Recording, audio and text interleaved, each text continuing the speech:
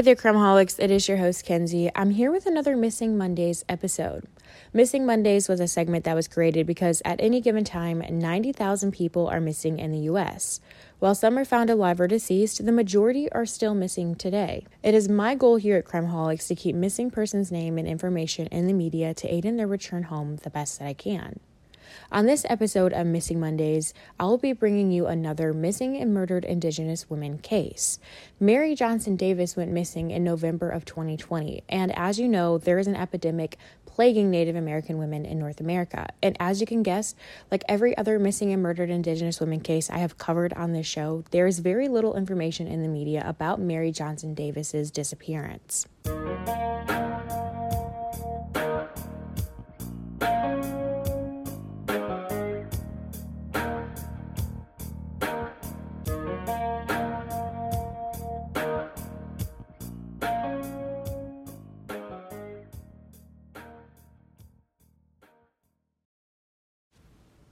I get asked often what piqued my interest in covering missing and murdered Indigenous women, children, and people. The answer is rather simple. There's a massive epidemic against Native American women, children, and people. I've said it many times on our show, and I will continue to repeat it until something changes and their cases finally start getting handled properly. In 2017, while living in South Dakota, I started a foster care journey and learned that a high percentage of children that I was going to be fostering were going to be Native American children. At the time, I was very ignorant and uneducated about the Native American culture. In the best interest of the children, I started learning their culture, but did not fully submerge myself into the culture until my ex-husband and I were placed with a 5-week-old Native American female. The more I learned about her culture is when I learned the epidemic that she would be facing as she got older, whether that be in my home permanently or back in her family home. The more I got to know her biological family, the more I learned about the struggles the women in her family had faced through every generation of women. Women in every generation of her family had either faced sexual assault, domestic violence, had gone missing, and paid the ultimate price of being murdered. Each incident has never been fully investigated. No arrests have been made against their predators and killers. Their stories are no different from the stories that you will hear from every other Native American family.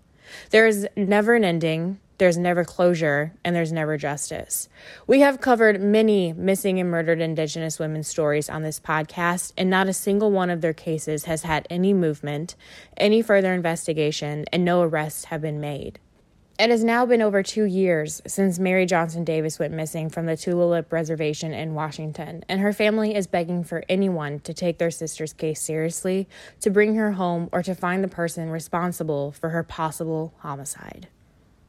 Maty Johnson Davis and her sisters were born and raised on the Tulalip Reservation in Washington until their family was separated by the foster care system due to their parents struggling heavily with substance abuse. While the foster care system removed the girls from their home for their safety, what they did not know is they were placing Mary and one of her sisters into a home where they were not physically safe at all. Mary and her sister would go on to be badly abused by their foster parents.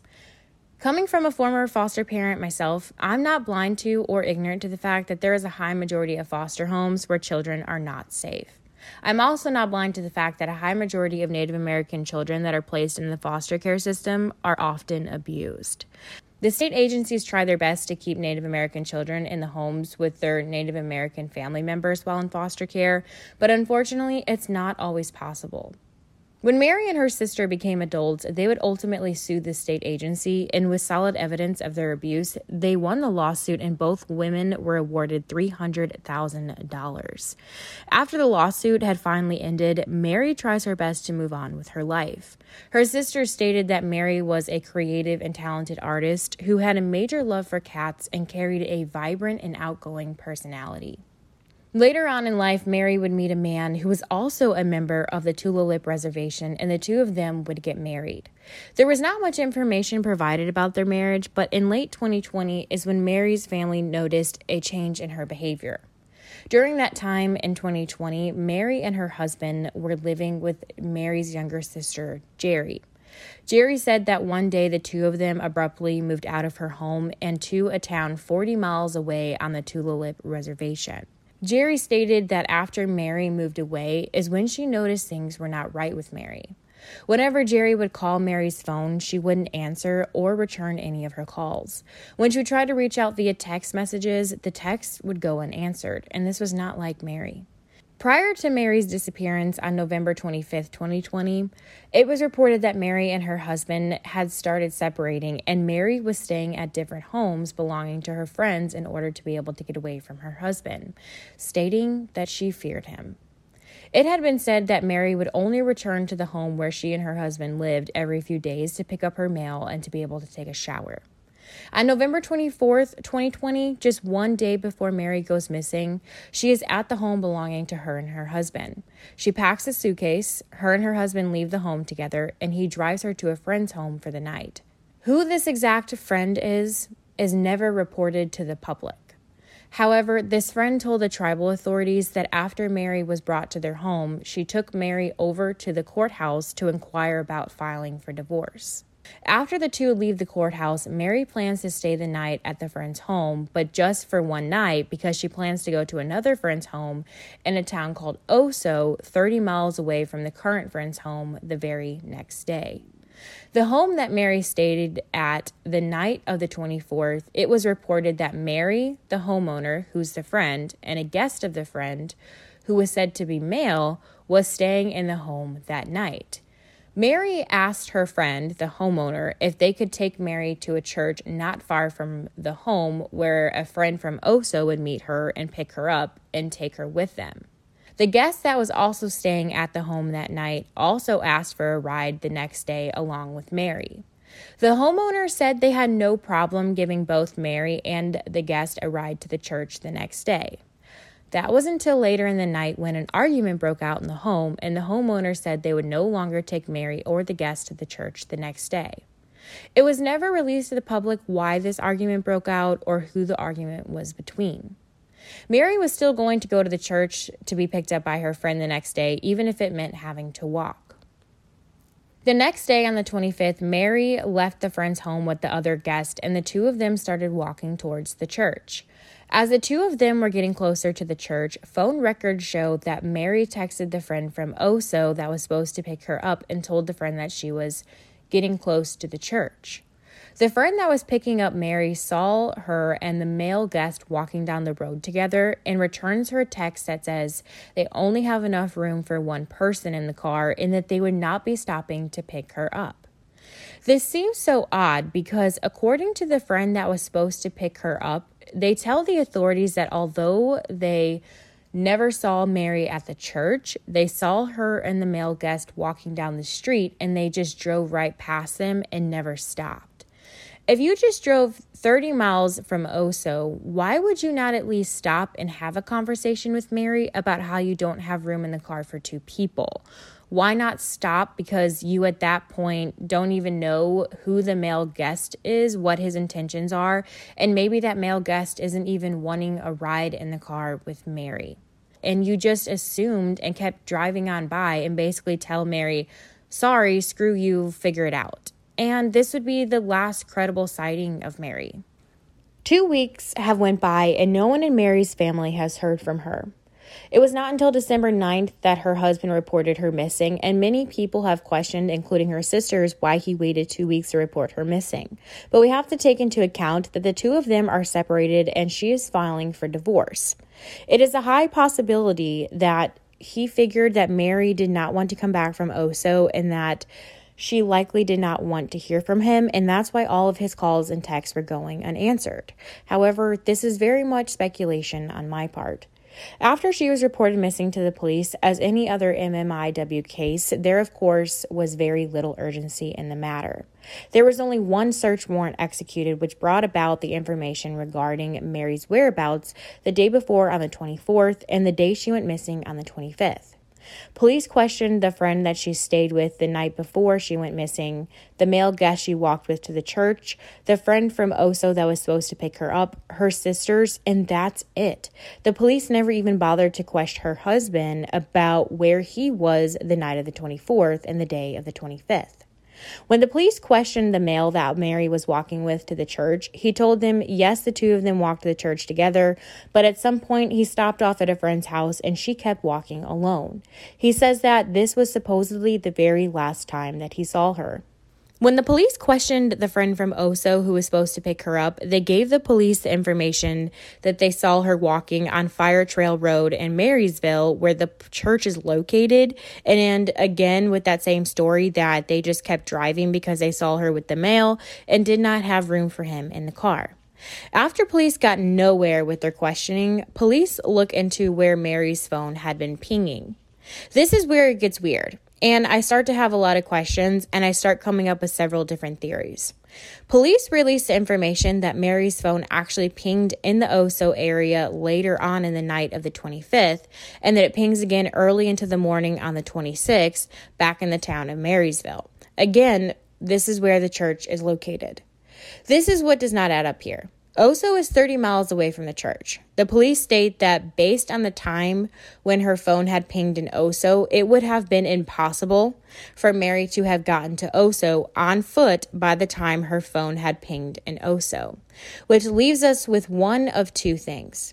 Mary was either picked up by someone and driven to Oso and back to the town of Marysville, or someone took Mary's phone from her and for whatever reason went out to Oso and then back to Marysville. But the main question we are left with is, who was it? Who is the person or persons involved with Mary's phone pinging in two separate locations? Because someone is involved. She did not just disappear into thin air. There was many different people involved with Mary within the 24-hour window before her disappearance and after. However, the authorities have done very little to determine who exactly was the last person involved with Mary. I read a quote from one of the investigators working on her case, and there was a lot of, well, I don't know this because of this reason, and she could be missing or murdered because of this reason, but I haven't done the work because there's too many unknown possibilities. I want to read you exactly what was said to help you better understand why I have such frustrations with what the investigator said. And he says, quote, "We don't know if she was kidnapped, held against her will, if she will be murdered or has been murdered. It could be argued maybe she just wandered off in the woods and got lost. Maybe she overdosed and passed away somewhere in a remote area and we just don't know where her body's at. Maybe she's just hiding. Maybe she's in treatment." There's a lot of maybes here. What this tells me is that the reason you don't know if she was kidnapped, held against her will, if she has been murdered, maybe she did wander off and get lost, or maybe she overdosed and passed away somewhere and you can't locate her, is because no real investigation has been done here. No searches, no cadaver dogs, no helicopters, no ATVs, no nothing. So of course you wouldn't have any answers to the above because absolutely nothing has been done in effort to find Mary. Since Mary's disappearance, her husband has moved out of the state of Washington to California and has nothing to do with helping locate his wife. Her family even held a memorial to honor her just 1 year after she disappeared, and they even invited her husband to join, but he declined their offer. As of January 2023, Mary is still missing, and like many other Native American families, her family is desperate for someone to do something. Someone somewhere knows exactly what happened to Maty Johnson Davis on November 25th, 2020.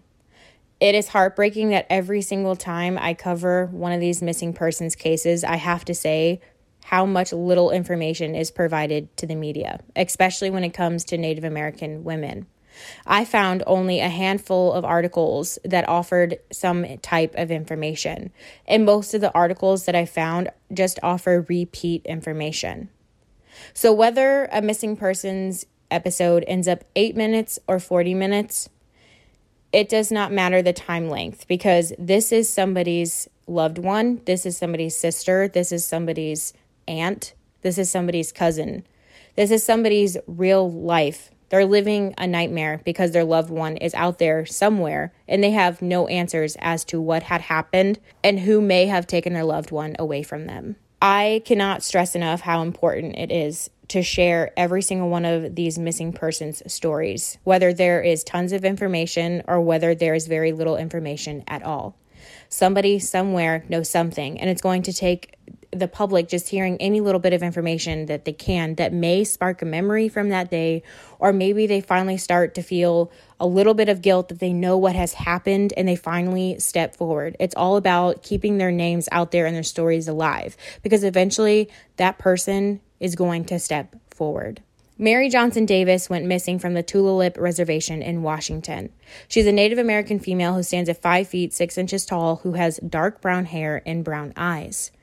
There again was very little information that was released, but if you happen to know even a sliver of information or something stood out to you from the information that I have shared, you are highly encouraged to call the Tulalip Tribal Police at 360-716-5918. Crimeaholics, please share Mary's story, share it with your friends and family, anybody you know who might live in Washington, so that way Mary's family can get the closure that they deserve. Crimeaholics, if you haven't already, I highly encourage you to join a Crimeaholics podcast discussion group on Facebook. You can follow us on Instagram at crimeaholics.podcast, or you are more than welcome to follow me at thisiskenzie, KENZI_. Crimeaholics, as always, be aware and take care.